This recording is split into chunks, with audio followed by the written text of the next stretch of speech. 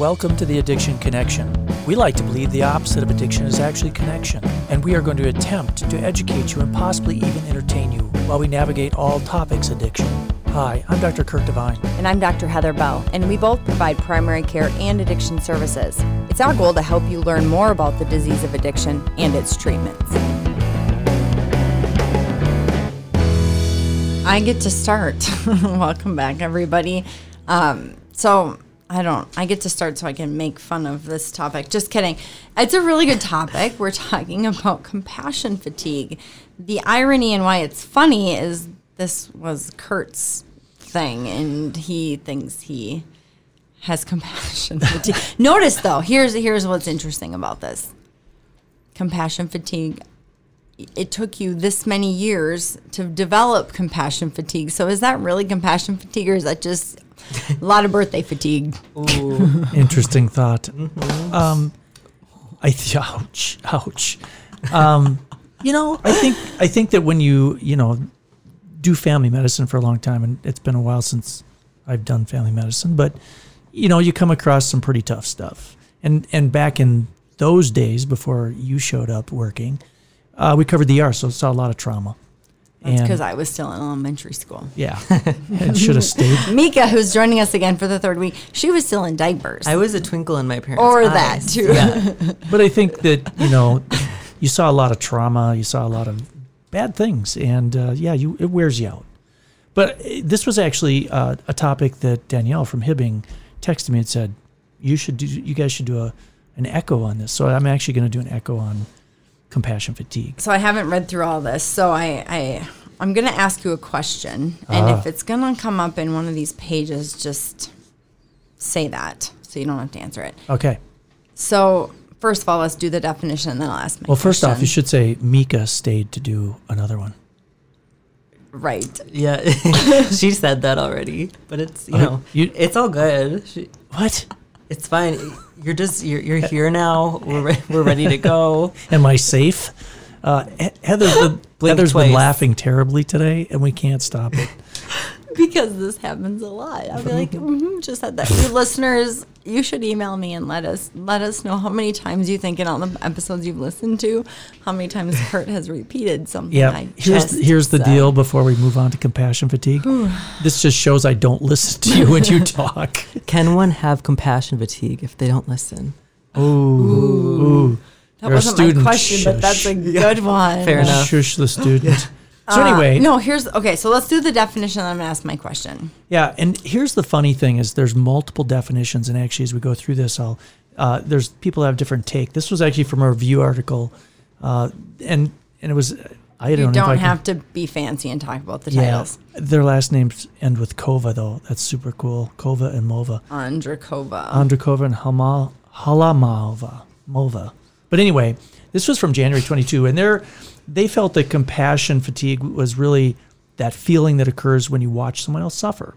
And it kind of motivates us to want to help, and I think that it's that wanting to help and sometimes unable to help that causes some of this issue. She's having trouble. I must have said something funny. As opposed to a sociopath. Watching somebody suffer is a positive thing. Yeah. Anyway, okay. So I would love to know this spectrum. Like, is there some type of a survey that can be done to see where on the compassion spectrum you lie? Actually, there is. And we may not get that this time, but maybe.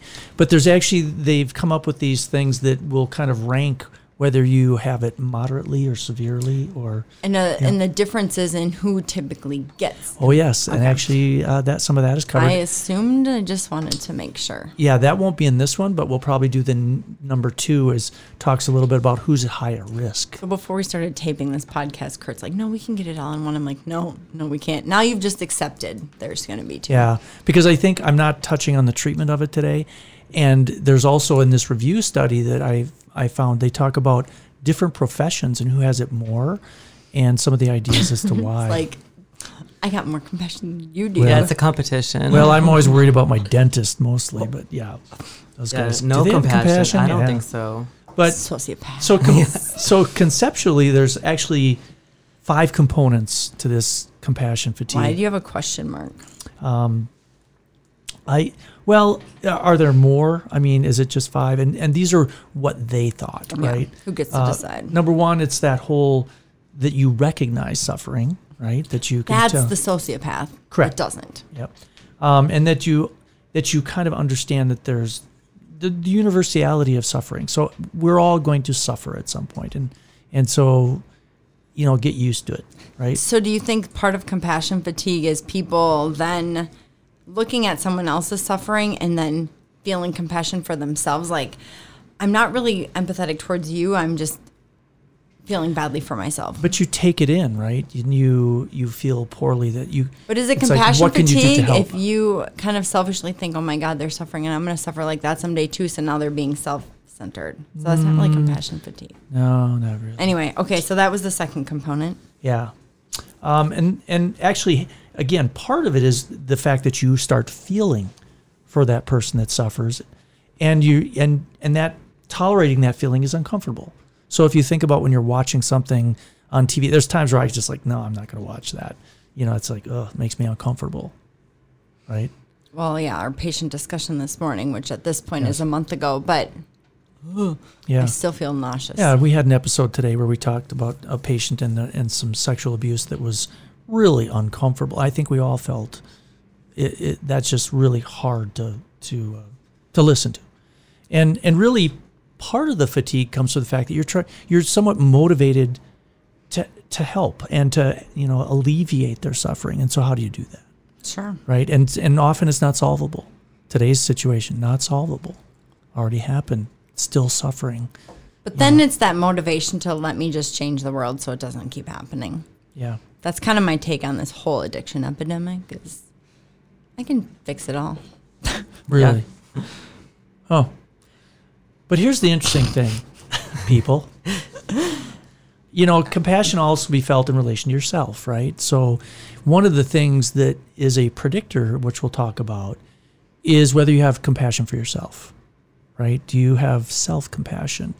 And, it's basically... Describe that. It says directed inwards. Yeah. Towards oneself as an object of care. It's how you take care of yourself by being able to forgive yourself for things you've done, things like that. It's really... And there's actually some scales that you can take these little tests and show you how good are you at understanding that you're not always going to... be perfect. So, I wonder how that. Isn't this interesting? I wonder how that correlates to your level of compassion for others. If you have a lot of self-compassion, do you tend to be just as compassionate for others? Or, like, if you don't have that ability to have self-compassion or you're not good at it, are you actually more compassionate for others? Because I wonder if it's a practice. So over time, if you're not good at having compassion for yourself, then you can burn out more. Then you have more of the fatigue. We're kind of going to delve. Versus the compassion for others. We're kind of headed that way. And then also not having a pity party and going the opposite way where you're just thinking about yourself 24/7 and all the things that you've been through. Yeah. And see, the opposite of having self-compassion is how actually... we just rolled into that nicely. Yeah, Good work, Mika. Mm-hmm. Is actually self-criticism, right? And that's really that harsh, constant, how you evaluate yourself, the shame, the failure, the guilt. I'm no good at this. I'm no good at that. And so if you say, well, some people have self-compassion, is it easier for them to be compassionate when other people are having it? But if they tend to be very self-critical. See, I would think a self-critical person could have just as much compassion for others as the person who has self-compassion. Mm-hmm. Yeah. Yeah, even like a self-deprecating amount of, like, they do so much for other people that they don't focus on themselves. And it's, they need to start bringing some of that focus to themselves. I think it swings both ways. Well, or, people always say, well, theirs is so much worse. Or, they can identify in themselves their own suffering, but they can always externalize that to somebody else's suffering more, or somebody else has it worse. Yeah. So they can't have that self-compassion because they're trying to take care of the worst. But here's the sad reality. I kind of went deep there. I don't know if you picked that up on that. See how my voice changed? No. Just like a narrator. Yeah.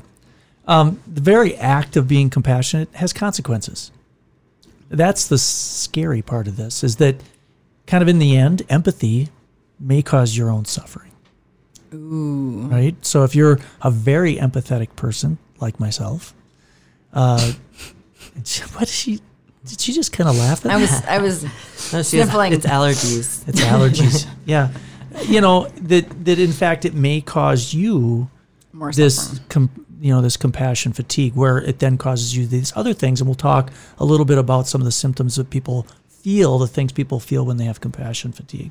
Okay, Now, this is so- actually another definition that somebody came up with, and of compassion fatigue, meaning that it's a state of tension and preoccupation with traumatized patients through re-experiencing their traumatic events, right?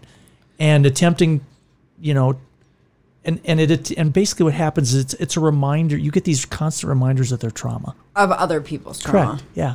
So it's this. So they're constant, not re-traumatizing the patient themselves. They're like almost they're re-traumatizing themselves with somebody else's trauma. Yeah. And I think it's almost a reminder of rather than it being about about the provider going through what the patient went through, but like their perspective on what the world is if there's this much suffering in the world Yeah. over time. But That's interestingly, good, too. That was really deep. yeah, as you really take in all of this stuff and you develop this compassion fatigue, it actually reduces your interest in and really your capacity to bear that suffering of others. So there's like a capacity to have. Well, think about compassion? this. And actually, I said something to Mika this morning. I said, sometimes you hear these stories that are so terrible and it's so gut-wrenching that it makes you almost not want to ask questions for Yeah. patients, right? And that's that, kind of decreasing your ability to really kind of face it again and soak in another person's, Right.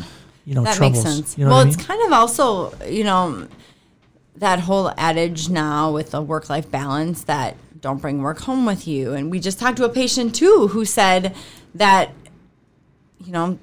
she does stuff in the mental health world and then she gets home and sometimes her kids can tell. Like it's that being able to shut it off in a way so then you can still have compassion for like your family and be able to do that. I Yeah. mean, that's why I didn't want to be a teacher because I was like, I could not handle little kids all day and then go home and have my own kids. Like, I don't think I could do that. So, Yeah, Interesting. I think there's a healthy amount of boundaries that any professional can have, and still something can seep through, even if you have healthy boundaries with your, emotions and with what you take in from what your patients tell you. That's assuming I have emotions. Yeah. But A lot of assumptions. yeah, but interestingly though, if you look at compassion fatigue and you want to talk about, well, what are these kind of negative psychological symptoms that you might experience or other helping professionals might experience? And interesting, the things that can result, for instance, are, both a firsthand and a kind of a secondhand. So if you've got somebody who's caring for people and they have this continued exposure to primary trauma, right?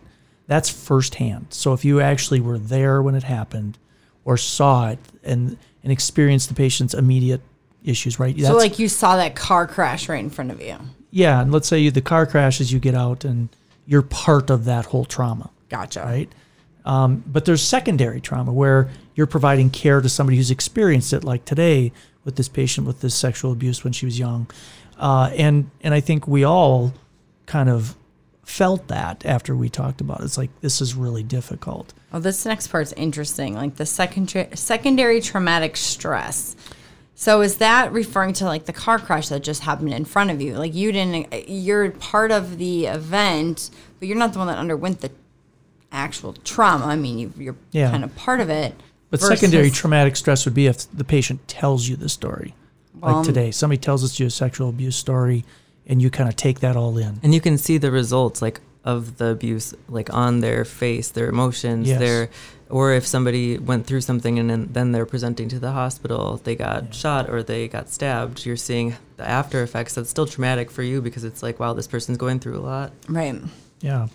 And sometimes these used interchangeably, this whole secondary traumatic stress or vicarious traumatization. So you're living vicariously, right, through that experience you were told about. And this whole secondary traumatic stress, it's a little bit different as opposed to some of these other things. It's kind of these emotions and behaviors that result from the knowledge about traumatizing situations, again, experienced by a patient that you're helping. Okay, so a little bit different. And if you think about this vicarious thing, again, it's that often we talk about like transformation, or that occurs like with a therapist is talking with somebody and talking with them about their trauma, but then it's kind of, you kind of vicariously absorb that and basically feel that empathetic feeling. And Well, and I like the second part though of that the therapist or the provider, whomever, starts to experience themselves, others in the world differently. yeah, it So- affects how you approach situations. Right. So, a patient tells you that they were at a restaurant or bar, or at an event or wherever, and then they had some type of traumatic event, like they were molested or mugged or whatever it was. Now you're going to feel that same trauma when you go to some type of a thing very similarly. Or we'll avoid that situation altogether. Correct. And that's kind of what they're talking about, is that it kind of changes how you view the world and your fears. So it's interesting because in 2010, this guy by the name of Stam kind of did this whole thing. And one of the things has been really, is burnout the same, right? We always talk about, medical providers getting burnout, or, they get, this secondary traumatic stress. But the Stam talked about compassion fatigue being kind of conceptualized as kind of this combination of burnout and this secondary traumatic stress, right? So these people, everything that I've read, and I've kind of become a student of compassion fatigue. Yeah, so, I'm but yawning. if it's great. some people try and talk about burnout as kind of being related more to workworkplace stressors or associated with kind Like of this hopelessness. EMRs and COVID, like Correct. people got a lot of burnout during Yeah, that. but was that compassion fatigue, right? I think, People are trying to separate these out, and are they different? well, right. And I think once people had to document more, like I think about some of the providers that were all retiring as I started, who, their EMRs back in the day was like a note card. They wrote strep, amoxicillin. That was literally their entire exam and note and everything. Versus, let's do a whole entire soap note. And so when they started to had to go to all these RVU-based blah, blah, blah, where you had to see patients and yet you have to document a book on every patient, that was a lot of work. Like it was all this extra stuff that... Where are you going? with No, this? that was burnout to them. Like how many Oh. providers were like, I need to retire the second they had to start learning Epic. Well, yeah, I was just going to say the computer. Yeah, and Epic wasn't, that's not compassion fatigue. That's just Burnout. burnout. With COVID, I think it was the amount of patients, but then also it was compassion Suffering. burnout because there was a lot of suffering, a lot of death, a lot of people that couldn't see their family members when they were dying. And when you see that, you're going through it. And I think that's both primary and secondary compassion Exactly. fatigue. All those providers, just living through the trauma of patients dying. Yeah, they're compassionate for the patient and their families, but yet their lives were not great. Yeah. Sitting in ICUs all day. So interestingly, in that article, I believe on the one from STAM, they talked about compassion fatigue and kind of these 7 domains, right? What are the things that typically you'll see in people with compassion fatigue? The first being cognitive changes like concentration. Are we doing all this in one? We're trying. Oh. And disorientation. The second was emotional troubles, feeling powerless and no anxiety and kind of numb to the world. The third, do you want me to keep going? Yeah, I was trying to see if these are divided on purpose, but that's just for the presentation. Okay, when so yeah. we have cognitive, emotional, then behavioral. So the irritability, the hypervigilance, and I guess I can see that one, especially the one that kind of carries over when providers or whatever go home. Yeah. Like their behavior is just much more irritable. Like I've had bad days and I've done that. I've been more irritable at home with my kids just because No. it's like I don't have the ability to like. You're more irritable here. No. No. I beg to differ. No, go ahead. Anyway. But the spiritual thing too, you see people, and they just often, and I've certainly seen this in medical providers, where they just feel like they've lost their purpose. They just don't know what they want to do. Well, that Right. hopelessness. The hopelessness. Well, and that was a lot of COVID too, I think. Yeah. Like, Yeah, I heard about doctors that were kind of done with medicine and went to work at Starbucks because, COVID did a number on the healthcare system. And of course, Well, and they did everything they could in COVID. Like they were doing like these ICU docs, like in the COVID wards, like everything they could in medicine, and they all had to learn lots of stuff again. And it still wasn't working. Like that's a loss of purpose, like nothing they did could help.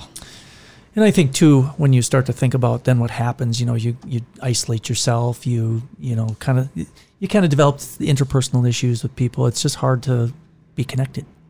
Makes sense. And the last couple, some somatic complaints, the sweating, and in the end, poor work performance, exhaustion, poor patient care. And so it's like, as people kind of develop these different symptoms, if you will, of compassion fatigue, it's really, a lot of people talk about how care suffers right in the end, right? Because, if you can't be empathetic towards your patient, especially if they have a trauma, something, you're just kind of that wall of like, all right, here's your script. All right, here's your script. I'm just going to give you this script. I'm not even going to look at your ears. Don't I care. was referring to like emotional type things because I'm pretty sure ear infections aren't traumatizing, but whatever. I guess they could be, okay, but not typically. Not to me, but here's the controversy. I kind of alluded to this a little bit earlier that, some people believe that, all of these things might be the same thing. The traumatic stress, vicarious trauma, compassion fatigue. It's kind of like that whole thing. You're standing in a dark room, you got your hand and there's an elephant in there, and one person's feeling a tail, one's feeling a trunk. It feels like a totally different thing, but it's just one thing. It's just an elephant. Mm-hmm. But other people's perspective is it's a trunk. Darn elephant in the room. But good one. Good one. But y'all missed me pointing at Kurt when I said the elephant in the room. But there's obviously there's no evidence that they're all the same thing. But to me, it seems like that's all part of the same syndrome, if you will. Syndrome? Compassion fatigue syndrome. A collection of symptoms. A collection. Syndrome though makes it anyway. But and I'm not going to really hit on this so much this episode. But there are people that actually help others who get a positive experience out of it. Compassion, right? satisfaction. Yeah, I think you remember the Rolling Stones had that whole song, Satisfaction. Yeah, we actually know that reference. Good job. Yeah. Mm-hmm. But I think that... He's like a little puppy. yeah. But I do think, working in the addiction world and really if we fall back to our last talk to on transgender issues, I think that there is a lot of, we see a lot of things that are really tough and hard to hear. And I do think there's a certain amount of probably compassion fatigue in what we do because of some of the stories and things that, can be pretty difficult to listen to. So, but if you want to flip that around and say that whole compassion satisfaction, I think we've talked about that. It's, like your patient this morning, it's like, I have nothing to say there. But, I made the comment, like, where did she find the strength to do this? Like, why? Questioning that. And so if you can be that person helping this person who actually has all this firsthand trauma, helping them find their own purpose, helping them kind of have the life that they are wanting or desiring, there can be some satisfaction in there, Being a source of hope. As the source of hope, as the person who's, like, walking alongside them, as even if you're just listening to them. Yeah, I don't think we're past the point where we don't have kind of a optimistic view of how a patient's going to do. Think about how many times, we sit down and say, I saw this patient with this particular problem. I think they'll do okay, but it's going to be a lot of work. We never say, no chance. I think it's those previous successes have given us that compassion satisfaction. Mm-hmm. And I don't feel like, we have as much of the fatigue. There's days, right? There's days. There's days we have a lot of people in a row where it's really difficult and you... Oh my gosh, last week I had a day of every patient. And there's 4 patients. That's all I had that day.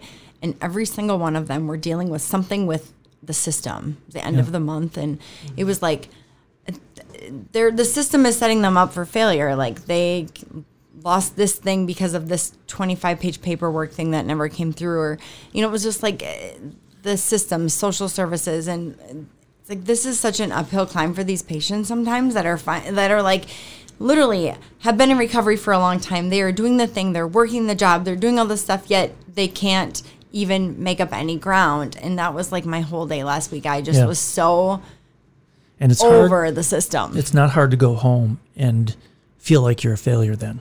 Right. Like I didn't do it. I didn't fix these things for this person. I didn't help. Right. And I can't move the system along any faster. Yeah. It must be me. Oh my gosh. Yeah. Ryan, I hope you're not listening to this. Yeah. So you made me read an article on compassion and compassion fatigue. So that's my first segment of compassion fatigue. And I will do a second one on treatment and actually a little bit on prevalence and who tends to have the most trouble. It's actually quite interesting. Do you have a thought? Oh, no. Mika looked like you were going to say something. I'm sorry. I was stretching my back. Oh. I was slouched for too long. My posture is awful. Oh, I feel for you. All right. So I told you that would be, to me, this is very interesting. I didn't deny that it was very interesting. I found it more interesting that you were the one that was doing it. The most fascinating part. Yeah, I don't think so. All right. Well, we will be back next week. Thank you for listening. This podcast is brought to you by Ars Longa Media. And produced by Dr. Patrick Beeman. And of course, the music is by Battle Legs on Spotify. To reach out to us for any type of information or questions, please email us at theaddictionconnectionpodcast@gmail.com.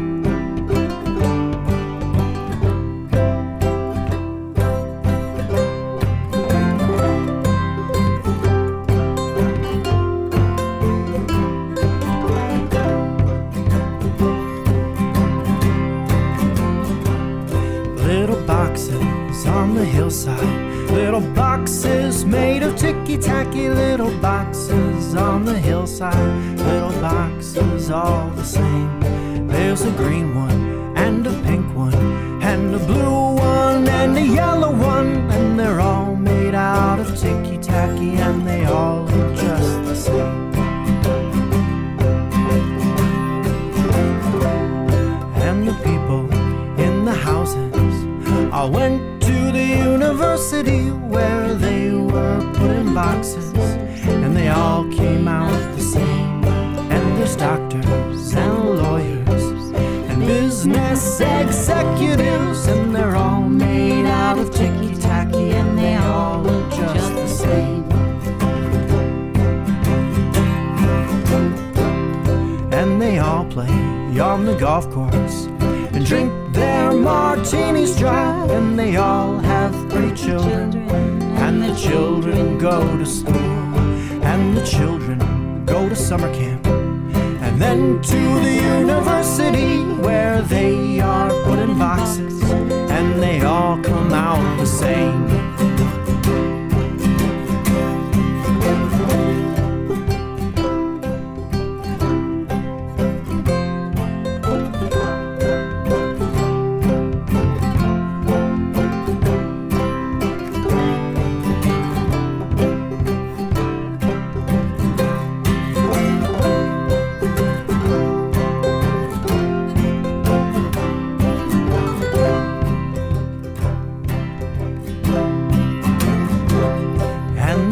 Go into business and marry and raise a family in boxes made of ticky-tacky.